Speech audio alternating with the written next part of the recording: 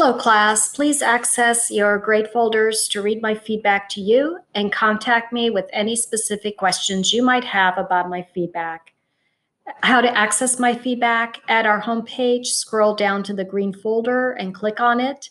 Next to the assignment, click on the small clipboard icon to open the grading rubric to read my feedback.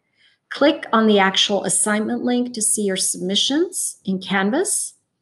And then in that submission window, click on the View Full Discussion link to access the instructions. Overall class feedback for the activity assignment.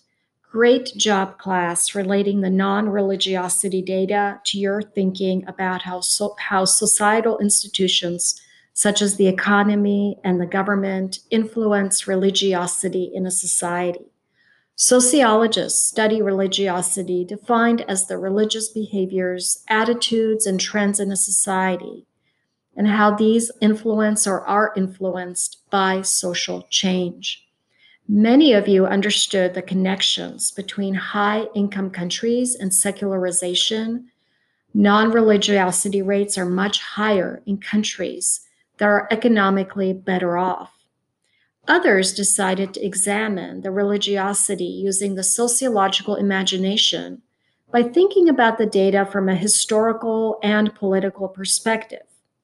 A society's history influences the government and leaders, and therefore we can see religious norms and non-religiosity norms embedded in government laws and policies dictating religion.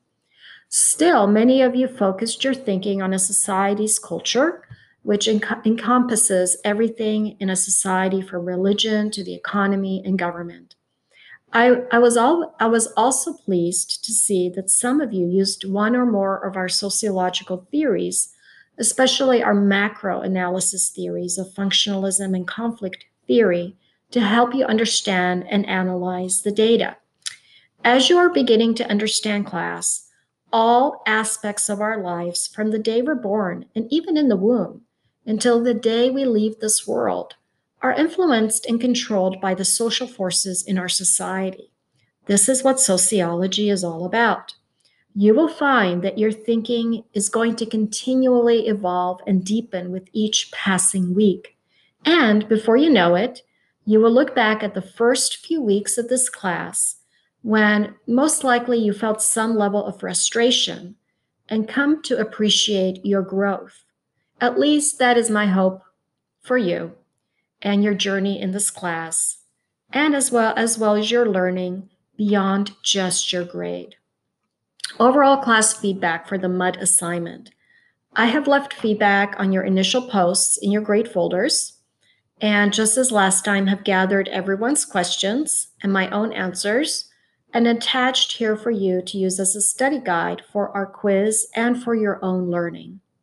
Moving forward, please let me know if you have any questions about this week's quiz and study guide. Have a wonderful weekend. There's no Saturday deadline this week, as you have this time to prepare for the quiz.